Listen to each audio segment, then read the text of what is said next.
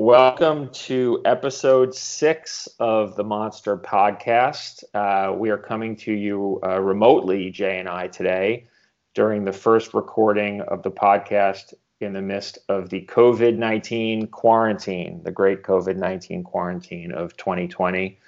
We've been housebound a couple weeks now and have found a lot of, at least I can say I found a lot of comfort and solidarity in the collecting community. What about you, Jay? Yes, definitely. First of all, hello to all of our listeners. We have heard your requests for additional episodes, and we are proud to say that it only took a global pandemic to get us back together and recording.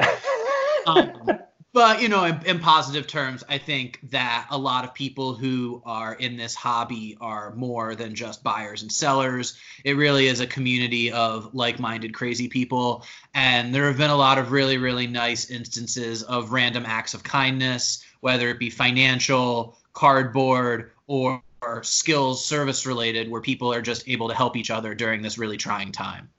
Yeah, so I've seen examples of folks in the hobby offering people with expertise, offering financial advice, offering financial assistance to people who might need it, warning people against taking advantage of others in the hobby during a time when people might enter a period of desperation.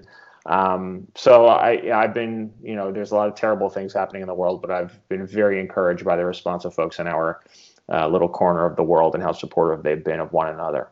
Yeah, I mean, people giving away low-pop PSA 10 squares of toilet paper, really. I mean, just for first-rate people. But it is really, really nice to see people in the hobby band together. Just, this has impacted so many people in so many different ways. And we all are here because of our shared love for old cards, specifically T206s or whatever else tickles your fancy. But it's really great to have a little bit of an outlet when the news sucks. Yeah, and for the time being, the internet works fine and the post office is operating. And as long as that's going on, people can continue collecting, finding a little, reprieve during their quarantine, a little escape, talking to people about cards, waiting for the mail. I mean, the mail days I've had have been some of the most exciting that I can remember in the last few weeks. Mail rocks generally, but I'm yeah. going to say right now, mail is a welcome distraction. So yes, definitely agree with that. Yeah. So we thought for this episode, we've been away a long time from the podcast. We apologize about that. But we wanted to revisit it at a time here when people could really use it. We were getting requests from folks, and we thought the best way to do it was simply crowdsourcing. What do people want to hear about?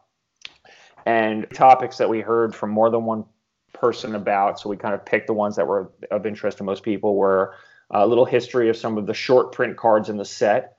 And we'll talk about some of the more well-known ones, but also some of the more obscure short prints that people might know less about. How's that sound to you, Jay? I like it. Let's jump in. All right. So I think we'll start with, we're going to start talking about short prints. And obviously, you can't talk about short prints in the T206 set without talking about the big four. So I thought we'd talk about the big four pretty quickly, what makes those special, move on to O'Hara and Demet, and then we can talk about the rest. So the big four, obviously, the one everyone knows about whether they collect or not is the T206 Honus Wagner, clearly one of the best players of his day, possibly one of the best players in the history of the game. And there's a lot of theories why the Honus Wagner card is as rare as it is. There's only about 35 PSA graded specimens of that card as of today. Some people say he didn't want to promote tobacco, or he wasn't appropriately compensated for the use of his likeness. But at the same time, Honus Wagner chewed tobacco. He didn't like cigarettes, and he was featured in advertisements for other tobacco products, including cigars, in the time leading up to 1909. So the theory that he didn't want to promote tobacco is pretty much debunked, maybe specifically cigarettes, or maybe it was a compensation issue. But the idea that he didn't want to promote tobacco at all because of the well-being of people's health or children, I don't think that holds water anymore. Jay, what have you heard on this? And that all sounds right to me. I mean, it's a really nice myth. It's a great story. I think there's really no way to tell for sure, but just in my head, the idea that he felt like he had drove a lot of value and wasn't sufficiently compensated, I mean, definitely sounds reasonable. Chronologically, the Wagner card appears in the Piedmont 150 series. So, it's something that could have taken place very early on, where he realized pretty quickly that he was not going to be compensated and requested the cards get pulled. Yeah, so again, whatever the truth is, we might never know. There's 35 PSA graded Honus Wagners as of today. How many are there at SGCJ? Do you know? I don't, but there's a pretty good number. I think the combined pop is somewhere in the 50s, 60s range. Okay. Yeah, so it's generally recognized that there's around that many floating around. It's an easy card to spot. It's a little different than some of the other ones we'll talk about that are variations on other cards, and maybe they're a little more difficult to identify. So some might be floating around. Honus Wagner is such an iconic card that's saved for these attic finds that you hear about once a year. Usually they don't have a Wagner in them, but I think that's where any more will show up, if at all. So that's the Wagner. That's the one everyone knows about. Another one of the big four is the Eddie Plank. One thing, Justin, to jump in. Yeah, really cool resource on Honus Wagner. The website T206resource.com, in addition to being an awesome repository of checklists and all sorts of information, has a really, really cool gallery of images of all of the Wagners and planks. So you can go through, and they've actually numbered them, and then as sales have taken place, they've labeled which of their numbers has changed hands. And it's really cool to get to actually see all of them in one place, see which ones have been crossed over, how they looked raw versus graded. The gallery is awesome for looking. It is pretty comprehensive for all of the Wagners. There are a couple that I know of that I don't think are in the gallery. But again, while we're all stuck at home not doing anything, it's a welcome activity to get lost in, I don't know, several tens of millions of Honus Wagners.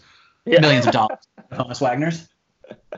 Yeah, no, that's definitely a fun activity. I forgot about that repository. That's a great resource. So folks, please check that out. What's the range, Jay, of recent prices on Wagners? I know there was the kind of Frankenstein one that sold last year, and I'm trying to think. I think there was a very trimmed one that went for 400,000 or 500,000 late last year. So in the last, say, year plus, there was that heavily restored one. It was an authentic. It looked, frankly, like shit to start with, and then it went through heavy, aggressive, and professional restoration, and it came out looking like about a 4. That sold in the $400,000-$500,000 range. I want to say about 420. And then also last year there was a sale of a PSA 2, which I believe sold for about 1.2 million. And that was a really big jump from the last time a 2 had sold. I believe before that, the last 2 sold in the 600,000 range, maybe 650. So in I want to say maybe 2 years between the sales of PSA 2s, the price almost jumped. And this specific 2 is, again, if my memory is serving correct, I think a little bit generously graded. Yeah, so there's no signs that the interest or prices on Honus Wagner are slowing down. Quite the opposite. No, I think as more investment money, and as some of the young people who were into the hobby when they were a kid, as their interest sort of matures and they get rich, it's the type of thing to, reconnect with your childhood. And it's definitely something that has appealed to not only sports collectors, but also, general rich people who collect art and other high-end items. Yeah, so the pool of interest in that is much broader than it might be for a McGee era, which we'll talk about in a second, or some of the other, even the other 3 big 4, actually. So following the Wagner, I think maybe we look at Eddie Plank. I know this. I know, Jay, you this one's near and dear to you. Eddie Plank, Hall of Fame, Philadelphia A's pitcher, Gettysburg Ed. So again, this is another short print, very rare card in the T206 at less than 100 known. Again, we don't know exactly what the history of the scarcity is. Here's a couple of the rumors. One, that he objected to his use on the cards on moral grounds related to tobacco. But again, if we look at kind of the way the cards were produced, they were produced with a variety of different backs over a several-year period. So a lot of people. Eddie Plank differentiates from Wagner exactly like you just said, Justin, because Eddie Plank is available with both a Sweet Cap 150 and a Sweet Cap 350. So that indicates that the card was not just produced in one sitting. The card was produced, several months to a year apart, and there are several of each. So it's sort of a little bit of a challenging theory to piece together how there are so few, but how they're also spread out over a couple different back prints. Yeah, and the one kind of prevailing theory at the moment is that, or that's been around for decades, a lot of people still adhere to, is that there was a problem with the printing plate, and a lot of the planks that were printed were either massively miscut or otherwise unacceptable and were destroyed, and only a few came out that were acceptable looking. Again, they were produced over a long period of time, so it would be a little odd that they kept using the same broken plate for that long. And then another interesting new theory that was proposed by Tom Slowey on the great website that T206life.com, that's run by our friend Luke Lyon, is that because Eddie Plank was born and raised in Gettysburg, Pennsylvania, soon after the Civil War, he would not have wanted to be associated with Southern tobacco companies that had the backs on the T206 cards.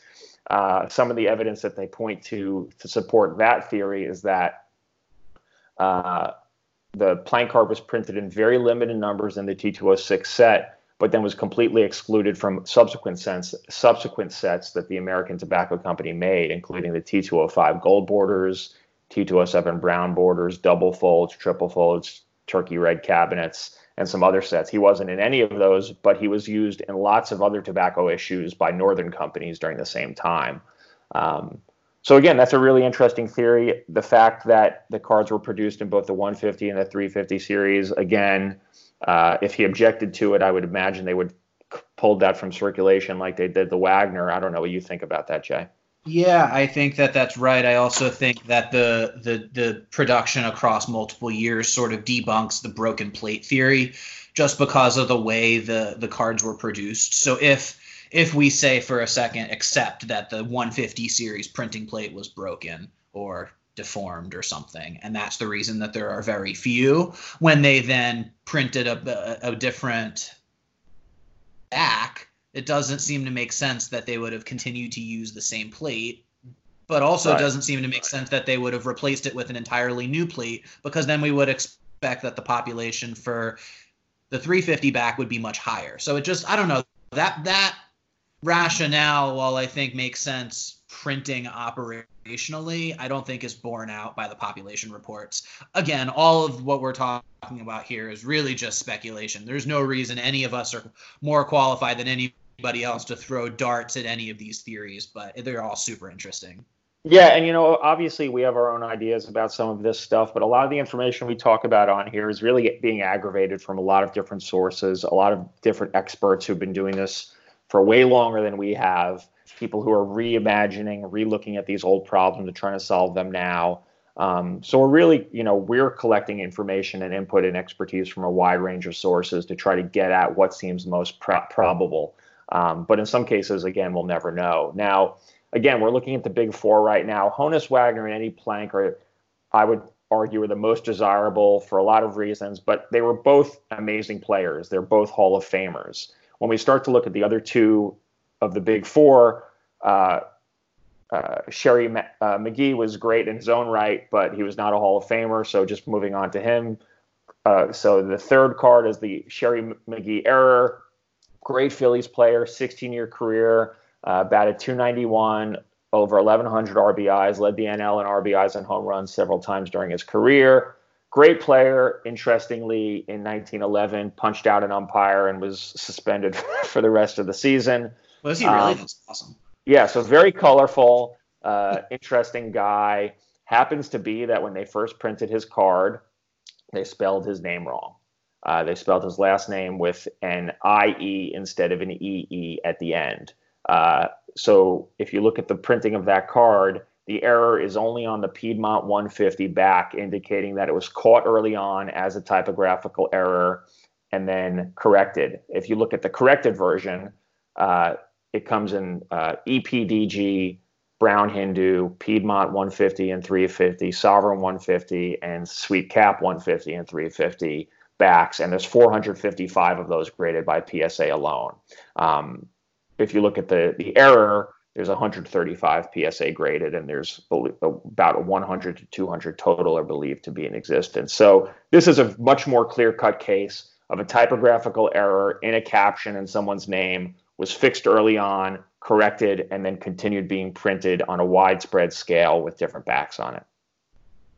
This card, I think, also this rationale holds water. It just makes sense where they had an error, they fixed it, and then after they fixed it, the print production it aligns with the other cards that were made from that year. So even though a Maggie portrait with the EE, the corrected version, is still a very desirable card, it fits with the other type of short printed cards that are similar to it. Yeah, there's just less mystery about it, which I guess, in terms of history and collecting is a good thing. It's nice to have clarity on what makes a card rare and less surprises on how many more might be out there if this was an error that was corrected for this reason, and here's the corrected version. Same thing goes for the Joe Doyle error. The last of the big four. This is Slow Joe Doyle. He played for the New York Highlanders. Totally unremarkable player, if not for his T206 error card.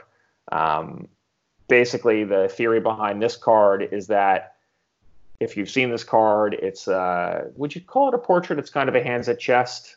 He's pitching. He's pitching. He's pitching. It's almost a similar pose to the pitching Walter Johnson card, right?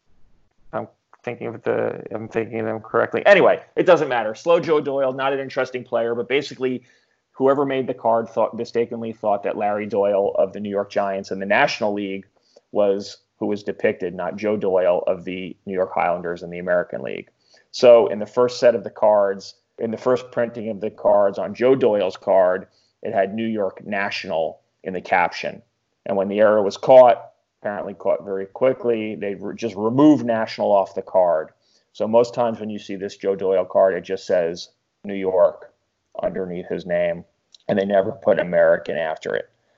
In terms of scarcity, there's 9 PSA slabbed versions of the error.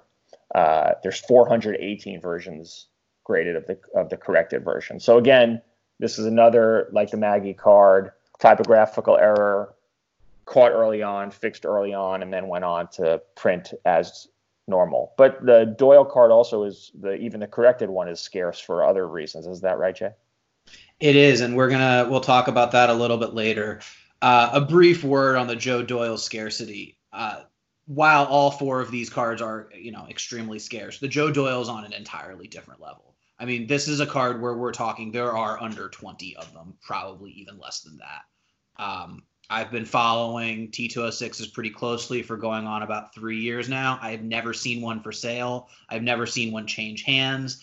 The last couple have sold in the mid 6 figures. I mean, this is really sort of, if you say cost is no object, then I think you find the other 3. This one's really the barrier to finishing a full 524.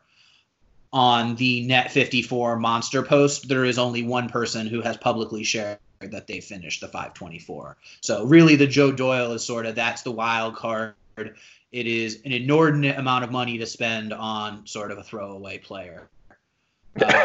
Sherry Maggie is going to be the cheapest of the 4. You can get yourself a reasonable one for $4,000 or $5,000, an authentic or a grade 1. Certainly under $10,000 will get you a nice example. So while that is quite a bit of money, it is on a different cost profile than the other 3 cards we've been talking about. Eddie Plank has also seen a pretty sharp rise in the last couple of years. The last several low grade 1s have sold in the $40,000 to $50,000 range. There was actually a very recent one, an SGC1. I think it was an SGC1, might have been SGC Authentic, and it sold in the mid 30s. It was creased up pretty badly. So, to get any sort of a full card Eddie Plank is going to run you, let's say, at least $30 and probably at least $40,000. Yeah. So, yeah, in terms of pricing on the big four, just to recap, you're looking at Maggie at the bottom, then Plank, then Wagner, Doyle, and then Wagner. Yeah. And then after, so you have, those are the big four. Those are the ones virtually no one puts in their set. That's why when we're talking about these sets, we're usually talking about a 520 card set, which is everything except Wagner, Plank, Maggie, and Doyle. Right below those two in terms of intrigue and scarcity are the Ray Demmett and Bill O'Hara New York to St. Louis cards. Now, again, these are pretty unremarkable players otherwise. Ray Demmett was traded by the New York Highlanders, the American League team in New York, to the St. Louis Browns in December of 1909, so after the first run of cards was printed. Bill O'Hara played outfield for the New York Giants, the National League team in 09, and he was traded to the Cardinals in St. Louis for the 1910 season. And so both of them were in New York when the T206 set was started and was first printed. And after the trades were made in the end of the 1909 season, only Polar Bear changed the name of the teams on the jerseys and the captions of these two cards and distributed them out of the Factory 6 in Ohio. So these were cards that, again, players changed teams, but the other distributors, so all the other companies that were producing these cards, did not go to, so Carolina Brights, EPDG, Piedmont Sovereign, all of them, no one else went to the trouble of correcting the caption and the jersey on the card. So what makes these cards, and this is another issue, we'll get to it another time, but these two cards, as Polar Bear backs, were not produced with any more scarcity than other Polar Bear backs. What makes these cards rare is that they were only produced with Polar Bear backs and no other backs at all. So I think Scott Reeder estimates because of that these are about 10 times more difficult than a typical T206 with a Polar Bear, and that you'd find with a Polar Bear. Just on the basis that you're not going to find a Piedmont with them, that makes them more scarce. Population-wise, you're looking at somewhere in the 300 to 400 range, which is, let's call it very scarce, but something you could go find if you wanted one. You might have to go look at some ugly eBay buy it nows, but if you spent a couple months looking around, you can find a decent deal on Demmett and O'Hara. It really just gets to a dollars and cents question for people. Do you really want to spend $800 or $1,000, which is basically your entry cost, to buy a variation card of a no-name player? And when you, plenty of people are going to say no, thank you. Yeah. And I mean, if you look at populations, you're both basically just short of 200 on the Demmett and O'Hara St. Louis variations on each of those in terms of PSA populations, and you're right over 400 for the New York versions of those cards. So significantly more scarce when you're looking at the St. Louis versus the New York versions of the card. Again, there's some more theories about why Polar Bear is the only back that the cards were printed in. There's been discussions about some regional bias and some of the production patterns we've seen on these cards. So we do know for a fact that the corrected the O'Hara and Demmett St. Louis cards, so the scarce variation that was only printed with Polar Bear back, was shipped exclusively from a factory in Ohio, which was the only distributor of Polar Bear at the time. Since these were players who were playing for St. Louis and other in the Midwest, it could stand to reason that the reason that they were only put on Polar Bear backs is because it was only of interest to people in the Midwest who followed St. Louis. Those are the only people who might care that they were traded, and maybe it would help people, buy tobacco to look for those extra cards for the St. Louis players. But again, we don't know exactly why. We know that there was a change in team. That makes sense. They changed the caption, but the reason why only Polar Bear made it is still up for debate. You got anything else to add there, Jay?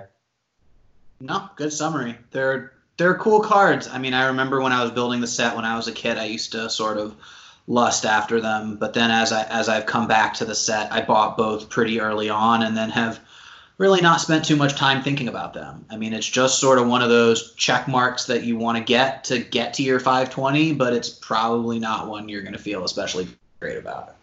Yeah, I mean, it's funny you say that about looking when you first started collecting, and I started collecting, a long time ago, decades ago, and I remember seeing these in books.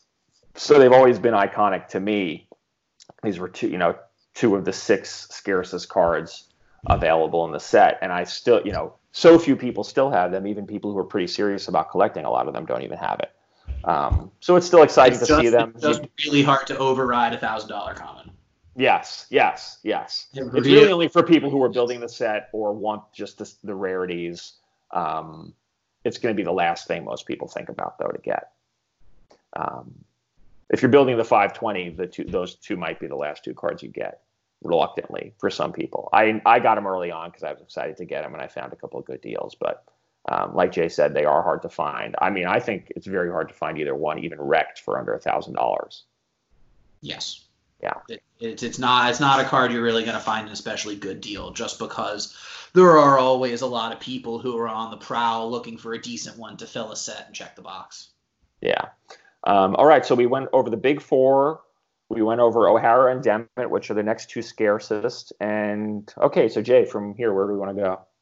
Let's start to look at the next tier of short prints. But before we jump into them, let's just consider a couple of the cards that we've talked about so far. So in the case of Maggie, Doyle, Demet, and O'Hara, when those cards were printed one way and then either corrected or traded and then printed a second way, all of those cards, both the before and the after shots, are actually pretty tough. And that really could just be that, the same rough number of cards were made for each, with some adjustments, but some are split with this type and some are split with this type. So as a result, both cards are kind of tough. And I'm using that just as a theme because I think that will start to guide some of our discussion about short prints as well, where there is the short print that is known and has been in all the books as this is the tougher card. However, if that card also comes with another team variation, the other team variation is actually also pretty noteworthy as a difficult card, even if it doesn't get the same type of love financially. So let's jump into the group of short prints. The first group of short prints are all team variations, and there are varying levels of scarcity even among these sort of alike cards. So out of the group of short prints, in my opinion, the 2 best ones are Elberfeld Washington Portrait and Lundgren Chicago. Those are, I think, the 2 toughest and also the 2 most expensive. So Elberfeld is Kid Elberfeld. The Washington Portrait is the extremely difficult short print. It's going to run you $250 for a low-grade copy. But then also associated, the Kid Elberfeld New York Portrait is actually also a really difficult card. As to whether, some of the Elberfeld portraits from the New York printing, which is printed mostly with Piedmont 150, got shuffled to the population of the Elberfeld Washington Portrait from Piedmont 350. That's just sort of the theme that I was tinkering around here with. Okay. After those 2 top short prints, the next best one, in my opinion, is going to be Bill Dahlin or Dalen, the Brooklyn variation. He was actually a pretty good player. There's a recent push to get him elected into the Hall of Fame many years later. But if you go and take a look at his stats, he is a fringe Hall of Famer, a very good player, and also has 2 really attractive portrait cards. But between the 2, the Dahlin Brooklyn is the better of the 2 short prints. The last couple short prints that I do think are important to group together in this sort of tough short print category are, I'm going to say, a little bit easier and as such are much cheaper. I think if you really just let the market tell us what is scarce and what is in demand, that price dictation really drives the scarcity of the cards, and there's pretty strong correlation there. So the last couple of variations that are difficult, we have George Brown Washington, the Joe Doyle New York, the corrected one, the Sherry Maggie, also corrected one, Red Kleinow Boston, and Frank Smith Chicago and Boston. Those cards are all going to run you plus or minus $100 for a low grade copy, which, you know, in comparison to the Elberfeld Washington, that's a pretty big price delta. But these are sort of the traditional cards that get grouped as the short prints. And these are these all 150s? They're not. They're actually mostly 350s. Or, okay, as I'm looking down the list, they're all 350s. Lundgren is a 150, and Maggie is a 150, 350. But most of them are from the 350 series. Do you want to tell people a little bit what the difference is there between all those, why that matters? Yeah, so as we're trying to track sort of which cards are which and which got created or which got corrected from one to the other, cards that are printed with Piedmont 150 subjects on the back, as an example, those were from the first printing in 1909, and that was the first rendition of the set. There were only 150 cards, hence the 150 subjects, and it includes most of the good Hall of Fame portraits and a lot of the other common portraits. Very, very colorful cards, but you don't see any of, say, the tent cards that have, you know, some of the stadiums in the background. The cards from the Piedmont 350 subjects are from a 1910 printing, and Piedmont 350 includes all of the minor leaguers, also overlaps with all of the Southern leaguers, and quite a few more. So at the completion of the printing of that, there were slightly more than 350 cards in the set combined. And then the cards that are printed with Piedmont 460 or Piedmont 350 460, those were from the last printing in 1911.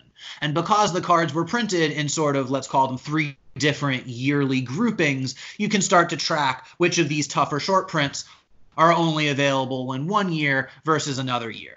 Most cards were produced across a 2-year window, but no cards were produced across a 3-year window.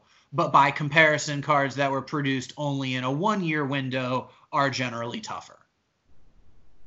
Yeah. And I know that's a little bit convoluted to sort of verbalize without sort of a visualization.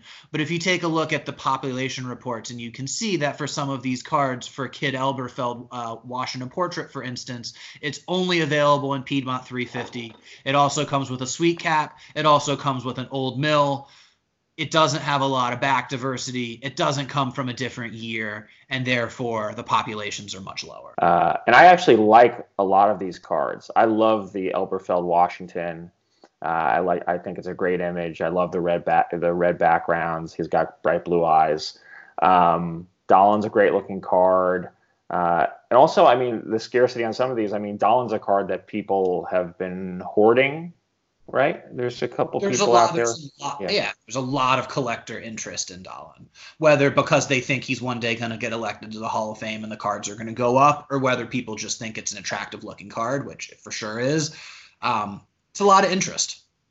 Yeah. And for the Doyle and the Maggie, again, short prints, the fact that there's the scarce version drives a lot of interest in the corrected version, because basically, I mean, you're getting the same card minus the typographical error, so you can still have that image and appreciate that image without having the 5 or 6 figure price tag on it. I think there's a couple other small groupings of short prints we can briefly touch on. Yeah. So as we've discussed the sort of top key short prints, I'm going to align a small grouping of what we'll call the corrected short prints. So that includes Elberfeld, New York, Lundgren, Kansas City, Dahlen, Boston, and then there's this George Brown, Chicago, which actually is going to appear in my next 2 little groupings. But these are some of the corrected cards that are actually also quite tough.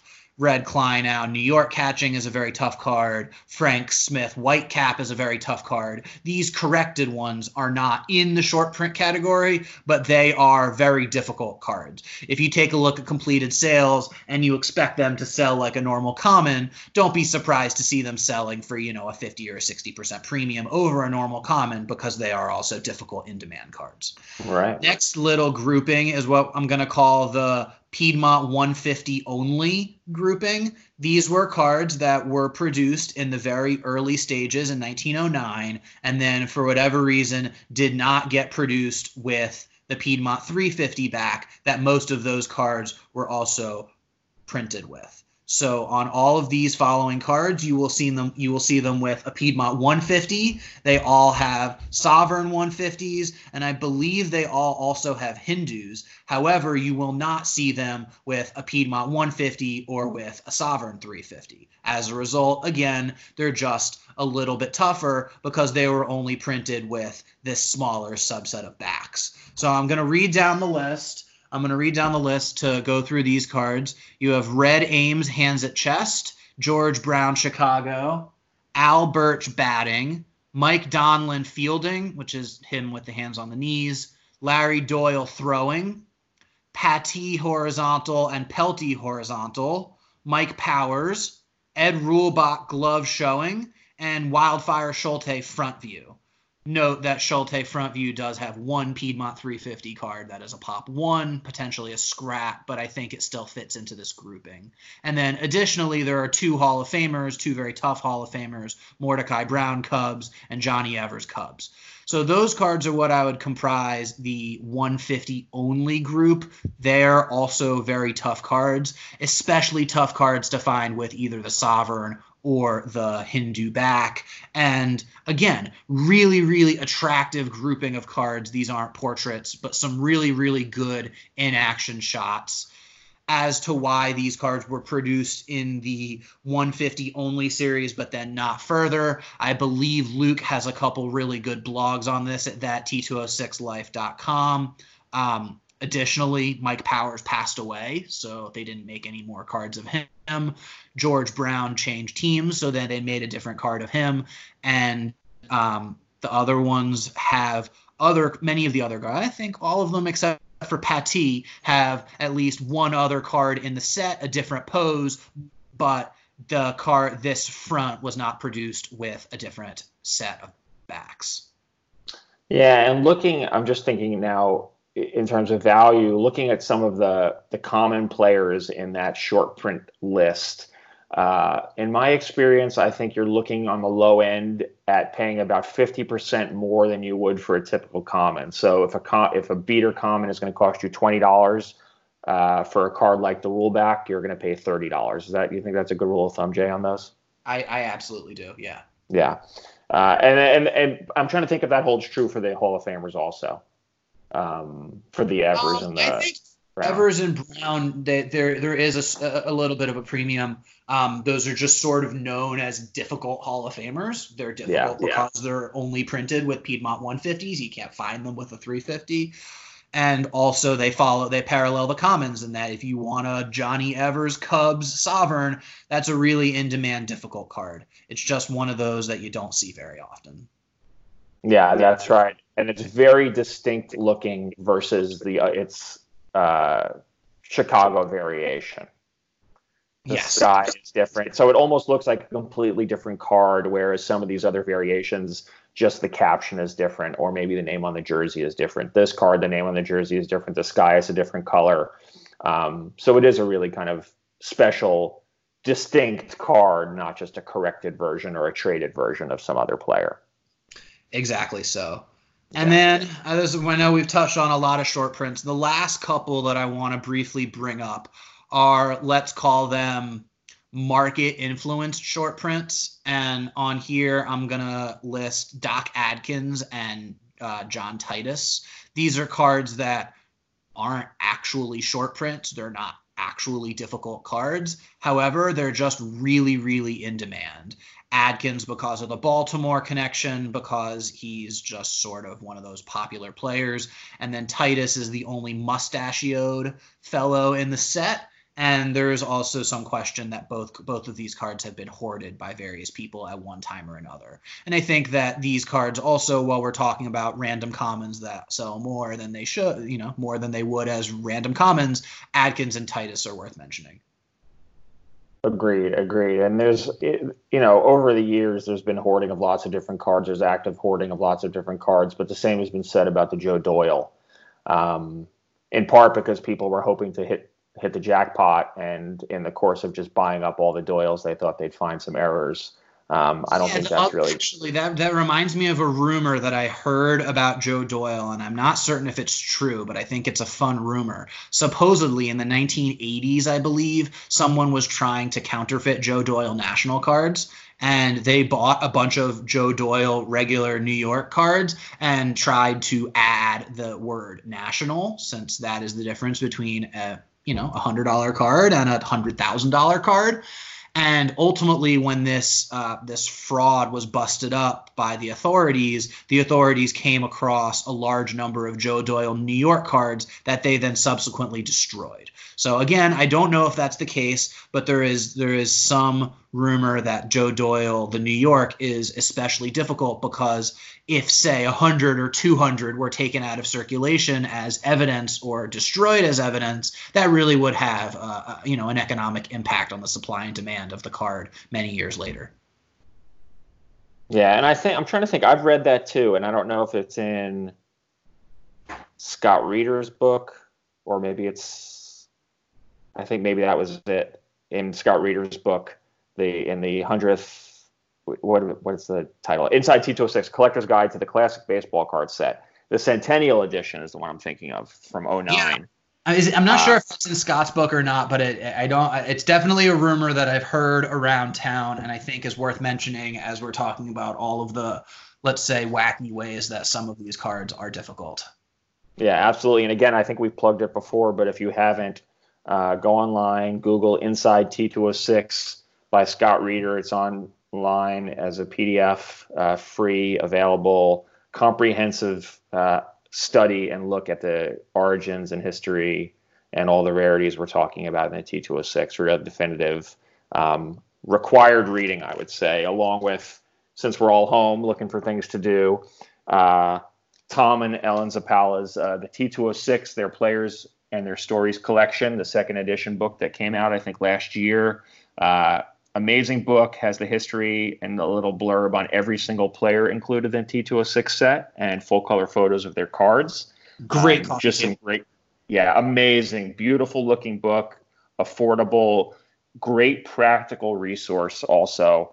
Whenever I get a card, whenever my mail comes and I get cards, I always bust the book open just to look and see, okay, Ray Demmett, what do I need to know about him?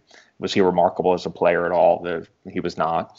But again, it's just a fun way to bring the cards to life a little more and learn a little bit more about what you're holding in your hand and the history of that. So again, those two resources by Scott Reeder and the Zappalas are highly recommended. And you'll learn more about, way more than you think you ever needed to know about short prints in Scott Reeder's book as well. I think the noteworthy part of Scott Reeder's book is his writing is very strong, and it's sort of an academic look at the set. It's not written as just sort of a fun hobby thing. I mean, he really wrote a serious book explaining all of the, who, what, where, when, why of how this set was built, and I think it's an absolutely vital resource. I'm also going to plug another of Scott's writings. He has a very good white paper. It's about 8 pages long, called Revisiting T206 Back Multipliers, and it is sort of a refresh of some of the earlier writings on back multipliers. He did this, I don't know, maybe 2-3 years ago now, and it's just a really good data look at how backs have grown in value and how that's taken place over time. And I think the numbers are pretty good too.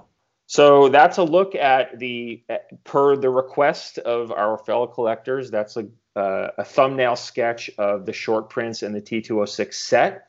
As always, we're available on Facebook, Twitter, Instagram, and our website. If you have more questions, themonsterpodcast.com is the website. Hang in there. Jay, any parting words for folks? Stay safe. Stay safe. Social distance. Buy some cardboard. Yeah. All right. Stay healthy. Stay safe, everyone. We'll look forward to talking to you soon. See ya. Thank you for listening to the Monster Podcast. Don't forget to check us out online at themonsterpodcast.com and on social media at Facebook, Instagram, and Twitter. See you next time.